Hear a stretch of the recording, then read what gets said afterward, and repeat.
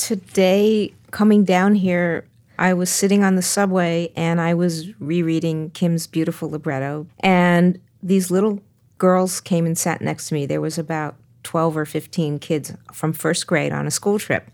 And the one little girl started looking over my shoulder. She said, "What are you doing?" I said, "I'm reading a story." And I said, "Do you like to read?" And she started to tell me all her favorite books. And then she said, "Well, what are you doing today?" I said, "I'm going to do a podcast. I'm making a recording." She said, "Well, really? What's it about?" So I said, "Well, I'm writing an opera. Do you know what that is?" And so she sat there and go, la, la, la, la, la, la, like that, and gesturing with her hands. And she said, "What's it about? Is it a good story?" So I explained the story of Postville, and I told her who all the characters were that Kim had created, and they started asking questions. And so I'm explaining about Linda Morales, and I said, "Do you know what an immigrant is?" So we had a conversation about people who come from other countries to come to this country to live and work here, and some of the time they aren't given citizenship. And this is a story about a community where different people came, and they were right there in it. Then when I was getting ready to pack my bag, she said, "Well, can't you read it to us?" I said, "Why don't you read it to me?" So she started reading it, and she wanted to know what agricultural days was. Right. So I explained that it starts with a woman from the town who's concerned about what's happened to the town, and they're coming together. And she said, "But this is an opera. Can't you sing it?" And I said, "I haven't written the music yet, but I'll make some up now." So I started singing the first lines of the libretto. Wow. God help everybody. People gathered, people with their coffee cups, people reading their phones, and all of a sudden, everybody around, I could guarantee, several different countries and probably several immigrants, everybody's watching me pathetically singing to these little girls. Oh, and I thought, we've got the beginning of an opera here. And as I was getting up to leave, the other little girl looked at me and said, "Is this for kids?" Oh. And I said, "It is, but it's for all voices." In January of 2016, opera companies from all over the United States started a conversation, trying to figure out how to create new works for smaller stages, alternative spaces, and major opera companies. Could we develop works that speak to a broader audience? And how can we be the leaders in showing that diversity is a huge plus? Opera for All Voices, will that resonate? What if we fail? Of course we're going to fail. That's how we learn. What if we succeed? Then we have a lot more work to do. What if we keep imagining? It's infinite. I'm Andrea Fellows-Walters with the Santa Fe Opera. And I'm Brandon Neal with the Santa Fe Opera. And this is Key Change, a podcast taking you inside Opera for All Voices, an initiative to commission and produce new opera. In today's episode, we dive deeper into Postville, the commission with Laura Kaminsky as composer and Kimberly Reed librettist. This opera will premiere with San Francisco Opera in 2020. What I love about Postville is how strikingly different it is from Sweet Potato Kicks the Sun. I think that's been one of the revelations of this whole project is that they're so very different from one another. Oh my gosh. Postville's grounded in truth and in reality and in a community that was disrupted by a raid, an immigration raid, an ICE raid, and the fallout from that. Sweet Potato Kicks the Sun is totally in the realm of the imagination and the fanciful. So in that way, they're very different. Very, very different. I think the one thing that intrigues me the most about Postville is its brutal honesty with these emotions, with these characters. Because Sweet Potato is like light, a little lighter. Well, it's allegorical. They're very real issues in Sweet Potato very much so. But Postville is just like, in the gut, in the heart. Like you feel it. You feel it all the way through. And I think that it's just a testament to how Laura writes and how Kim writes and the stories that they are very attracted to.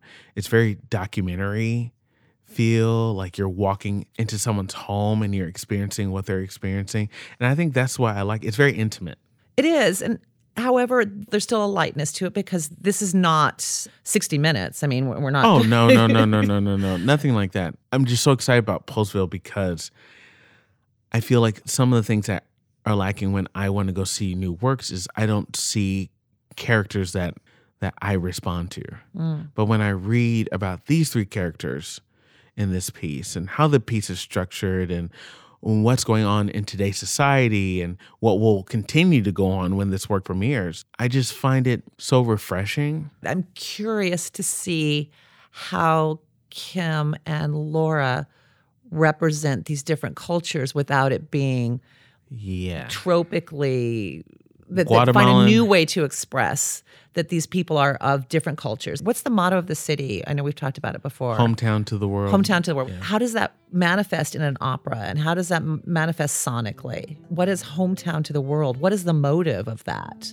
I'm really curious to see how Laura will find that and express that and torque it and move it in all sorts of different directions. Well, if anyone can capture that, that's Laura Kaminsky. I think so too.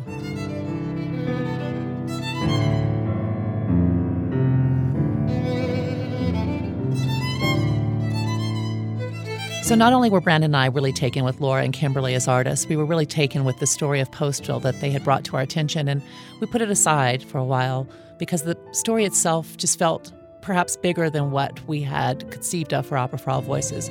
We're so glad that they agreed to revisit the story, and now it is one of the commissions that launched this initiative. We sat down with Kimberly and Laura, and Ruth Knott from San Francisco Opera joined us in the conversation. Laura was the first one to tell me about this magnificent story of Postville. I had heard little snippets from different angles over the years, but it wasn't until she really started talking about the project that I really started to dig in and discover that in many ways the story of Postville is the story of America, the story of immigrants, people who think they belong in a place and people who think that other people don't belong. The thing I think that drew me at first to the story was just that it's such a story of contrasts. That kind of at the crux of the story is this decision in the 80s with some Lubavitcher Jews from Crown Heights, Brooklyn, deciding that they want to open a kosher meatpacking plant in the middle of Iowa. And that initial contrast between these two groups of people, there would be all of these group dynamics between a bunch of Hasidic Jews and these predominantly Lutheran, predominantly German farmers was really interesting. And then you start adding in the fact that in order to make this kosher slaughterhouse work, they needed a lot of labor, which ended up being, for the period that we're talking about, Guatemalan. Many of them imported, some of them having, found their way there. And as it happens with these immigration patterns, you just get a couple people from a particular country or ethnic group show up, and then some of their friends and family come, and all of a sudden you have an outpost or you have a cultural presence. And the town starts to change the way the town looks. So to see this wonderful combination of Hasidic Jews and some German Lutheran farmers and Guatemalan laborers, most of whom had a religious element there too, which was Catholic, although many of them were Mayan. It just felt like, at first glance, frankly, I didn't know how we were going to get our hands around this story because it's such a big story, and we're trying to do it with three Well, and that's in part actors. Why you all didn't propose the project in the first place. My sister works in immigrant affairs and was very closely involved with the aftermath of the ICE raid in Postville. So this was a story that loomed large in my life, and I had sort of imagined if I ever wrote a grand opera, this would be that story. And I had mentioned it as a concept to Kim when we were tossing ideas about it. I was like, well, this is too big. Well, I know you did not actually submit it, but you and I had a conversation about it, and it just stayed with me. Yeah. In fact, when Laura caught back up with me after I had introduced the possibility of us going back to Postville, I was in the parking lot of Trader Joe's in Albuquerque with my children in tow and felt that this moment was so important that I put them back in the car and stood in the parking lot and had a conversation with Laura to revisit what it was exactly that stayed with me. And that was Laura's passion for this story and the way she described and the way she talked about it. I didn't let it go.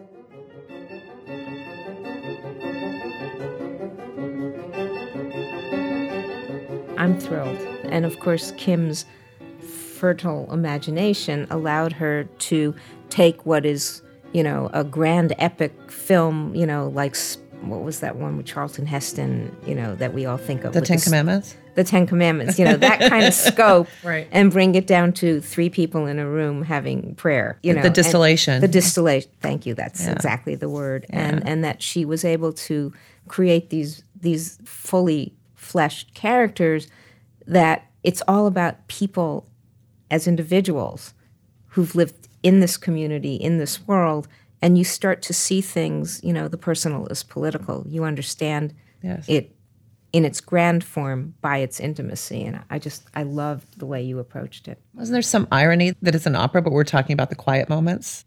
I mean, I would have to say now that this is our fourth opera. This is our fourth. And this is probably, for me as a composer, and it may be a very different answer for you, Kim, but for me, I think in all of the operas I've written, it's always those quietest moments that are the most powerful for me, and the ones that they sort of allow you inside as a listener, as an audience member, in a way that the spectacle, the grandiosity of opera is more external. And it's when you take that big picture and you distill it to that personal moment or that moment of engagement and strip away everything else, that it gets deep in the heart. And I think that's, I don't seek that consciously as I'm writing, but those are usually when I'm in my studio and I'm living with the words. Those are moments like, oh, I know that people are going to feel these people being real here, because it's not declamatory or archetypal or epic. It's small. And that welcomes people, welcomes the audience in. I was thinking that we use the phrase when words fail, but it's not that words fail, it's just that words get us to a point and then music steps in to take us further. Especially in opera. And when dealing with these characters, each of whom is coming from a different religious background, you can't talk about the history of music without talking about religion and the history of religion.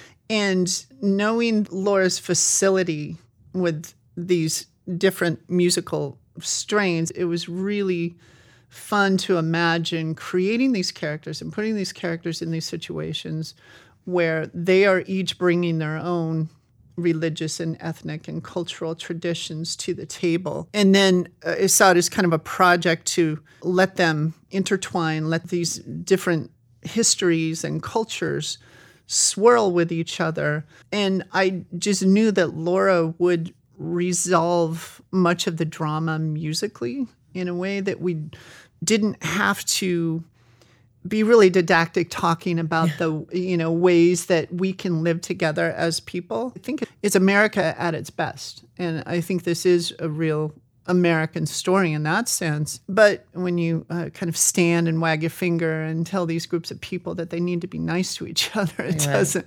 really... It hasn't proven to be effective in the past. Yeah, nobody learns anything from that. But if you can take these traditions and take their heritage and let them swirl together musically, like the story of Postville, that was the real project here. It doesn't always work out perfectly. It's very difficult. There's a lot of challenges, and it's not, this perfectly utopian place. There was a lot of conflict in Postville. But at its best, I think that's what we can do, and hopefully that's what comes through in the opera. So I'm also remembering our little tagline of hometown to the world. On the sign coming into Postville, it says, Postville, hometown to the world, which they had in place, I believe, before we haven't really talked about the defining moment in Postville, in the opera as well, even though everything takes place in the wake of this defining moment. And that defining moment is this immigration customs enforcement, also known as ICE, this ICE raid of it was called agri-processors slaughterhouse. Overnight, about a quarter of the town was deported. Wow. They were treated in an abysmal fashion, like cattle, literally herding people into buildings at the fairgrounds that had only ever been used for That had been appropriated for this purpose. Yeah, that had been specially set up by ICE for this. So the people were processed. The people were essentially processed. Right. Yeah. Yeah, they were kind of shackled together in groups of 10 and marched through this process that had not been seen before. Normally, the prosecution of these matters was a misdemeanor, and people would have to admit to a misdemeanor and would then be deported. And this was a real crackdown in the final stages of the Bush administration in 2008. In an effort to get tough, they basically decided that they were going to give all of these immigrants who were being charged a choice between two really awful choices, both of which were felonies. The good choice was to admit to falsifying records, which would be a felony, even though there was a misdemeanor way out of that. But in this case, they chose the felony route. And to have people spend 5 months in detention and then be deported after that. And this, giving the immigrants these two really terrible choices, was something that was new. And the upshot of it was that overnight, about a quarter of the town is gone. That means that about half of the town ends up leaving because everybody else is following those folks out of town. And that led to this situation where the lifeblood of the community, which was this kosher meat packing plant, all of a sudden didn't have anybody to work there, and the whole economic infrastructure of the city just collapsed. That's the kind of, classic, the contradiction in terms of the evil empire that also is the savior. Because this town had been virtually dying and bankrupt until this community came in and built up the meat processing plant, and it started to have a more vibrant life as a community. There were more, residents, there were more tax dollars. The downtown actually looked a little bit like a New York City downtown because there were shops and restaurants catering to all of these different cultures and communities that would never have come together. And so that was the good of it. And then the bad of it was that there were labor abuse practices. The undocumented workers, of course, lived in fear. There were some concerns about the actual animal practices, although kosher slaughtering practices are considered quite humane. I'm sure there are cost-cutting measures that make them less humane. That leads to Kim's interesting and rather brilliant choice to bring in a fourth character. Yes. Maybe you'd like to talk about where you came on that one. Temple Grandin. It was just so surprising. I mean, it was a challenge to tell the story with 3 actors. So to have a fourth character that could be played by one of the actors doubling with a second role was fun to conceptualize. Yeah. Challenging, but let's make it be fun.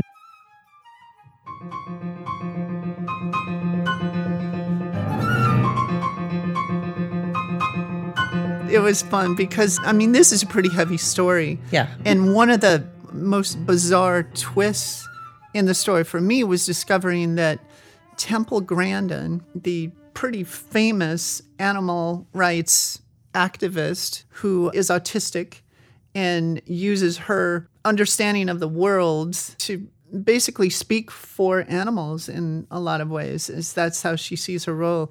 She feels like her being on the spectrum lets her experience agitation, essentially, in the same way that a lot of animals do. And she takes that as her project to keep these animals from being agitated right before we take their lives. One way or another, she made her way to Postville to actually, do inspections of the facility and was commenting on it. She found a lot of abuses, and, her feedback on what was going on at Postville really led to a lot of reforms in the way that they treated the animals there. I'm just going to jump in and say that I think one of the many great benefits I have in working with Kim as a collaborator is that not only is she a great writer, but she's a filmmaker first and foremost. So for one thing, her visual sense is so great. And for me as a composer, I'm actually a visual processor. So I don't hear my music, I see it. Okay. And with Kim, everything's so visual that we're kind of talking the same language, and it gives me my music. And also, exactly when I need to edit something, like down to the quarter of a second. It's really great. She's I think you can have like an extra beat there. And it's absolutely about that moment in a film when you cut away and the next thing happens, and if it's too long, you've lost it. She keeps me honest. The right timing. It's that timing thing. Because you're a documentarian, as you did with your most recent film, Dark Money, you thought you were telling one story, and in your research, you go off on another path and start discovering other things, and that informs the original story but changes it, and it informs that change, and then the next bit of research informs the next change. And in your research on the history of the town and all the different communities and all the issues around slaughterhouses, that's when you discovered the Temple Grandin connection, and that just opened up a whole world. And I bet there isn't another librettist in the world that would have come up with that.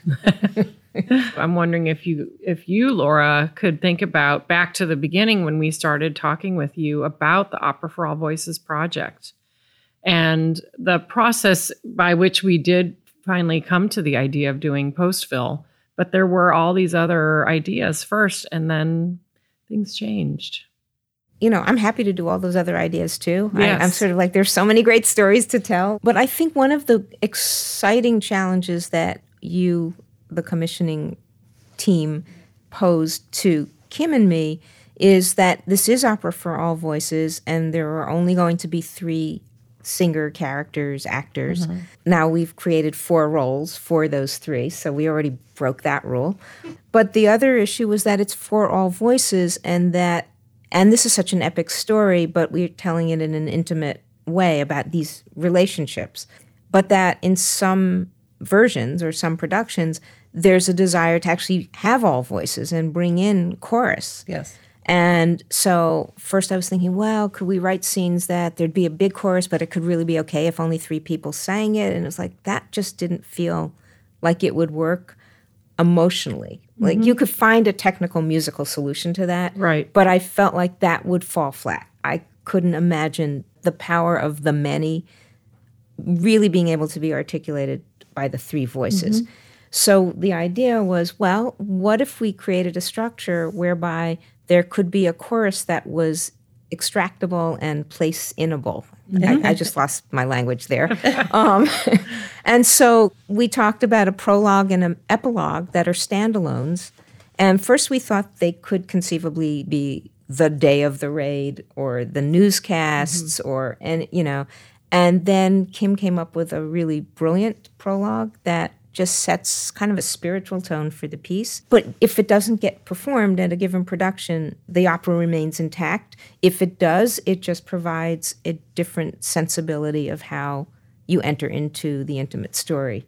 And so that was really exciting. But then you gave one scene, which has almost no libretto in the traditional sense, but a lot of beautiful description and image, which will give me a huge amount of freedom, which I am going to be able, I think, to write for just the 3 singers or for 3 singers with insertable chorus that won't affect how rehearsals work or production works or any of that. So it allows this weaving of all voices in the instances where that's possible, or just our 3, and that both iterations of the piece can be complete. Sounds like once you freed yourself from having to find those moments, the moment manifested.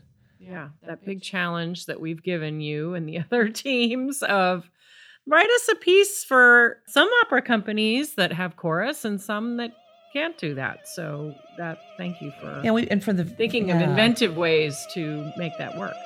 Oh, I just had an idea. This is probably not a good. This is maybe not a good idea, but.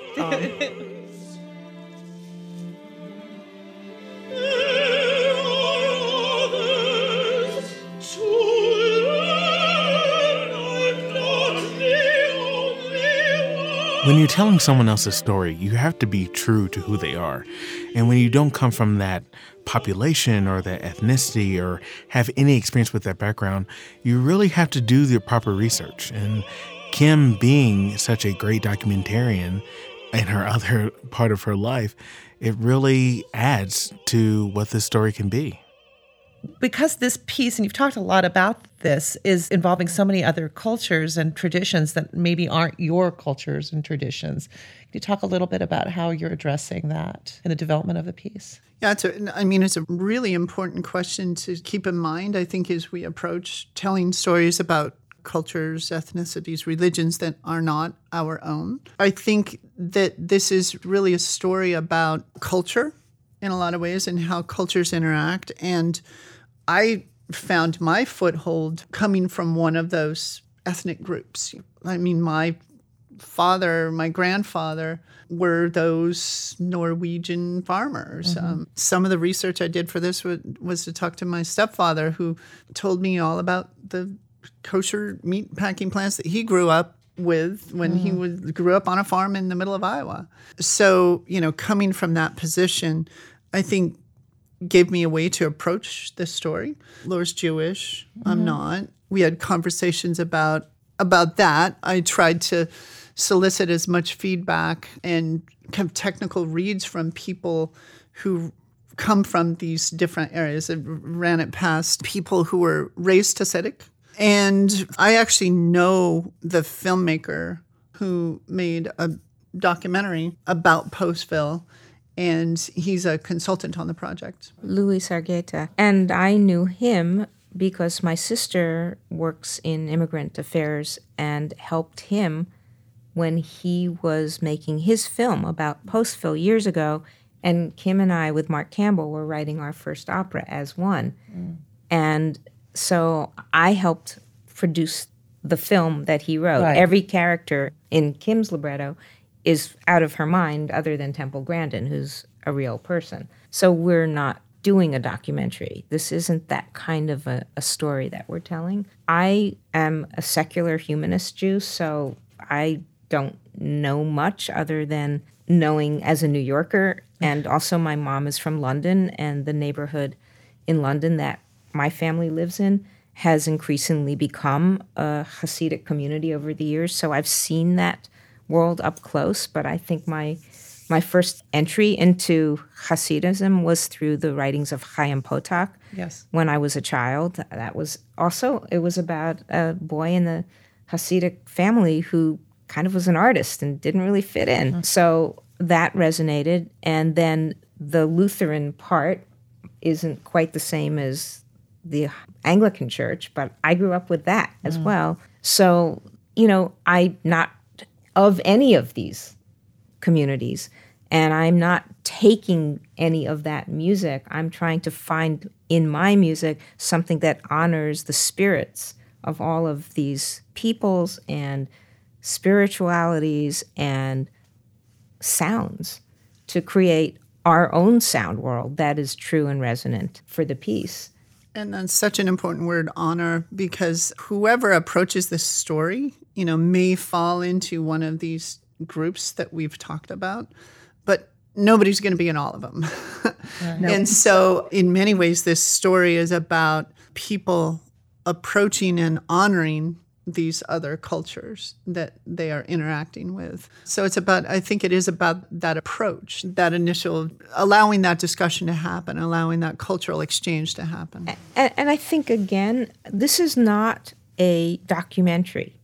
This is a fictional. Because Luis has done that. He's even created. He's created and there's that. A second documentary of his as well. Which I've seen called U-Turn, about what's happened to those who were deported who did come back, and all the legal issues. And this is a conversation we need to be having more now, particularly in this administration, about how we're handling immigration in this country.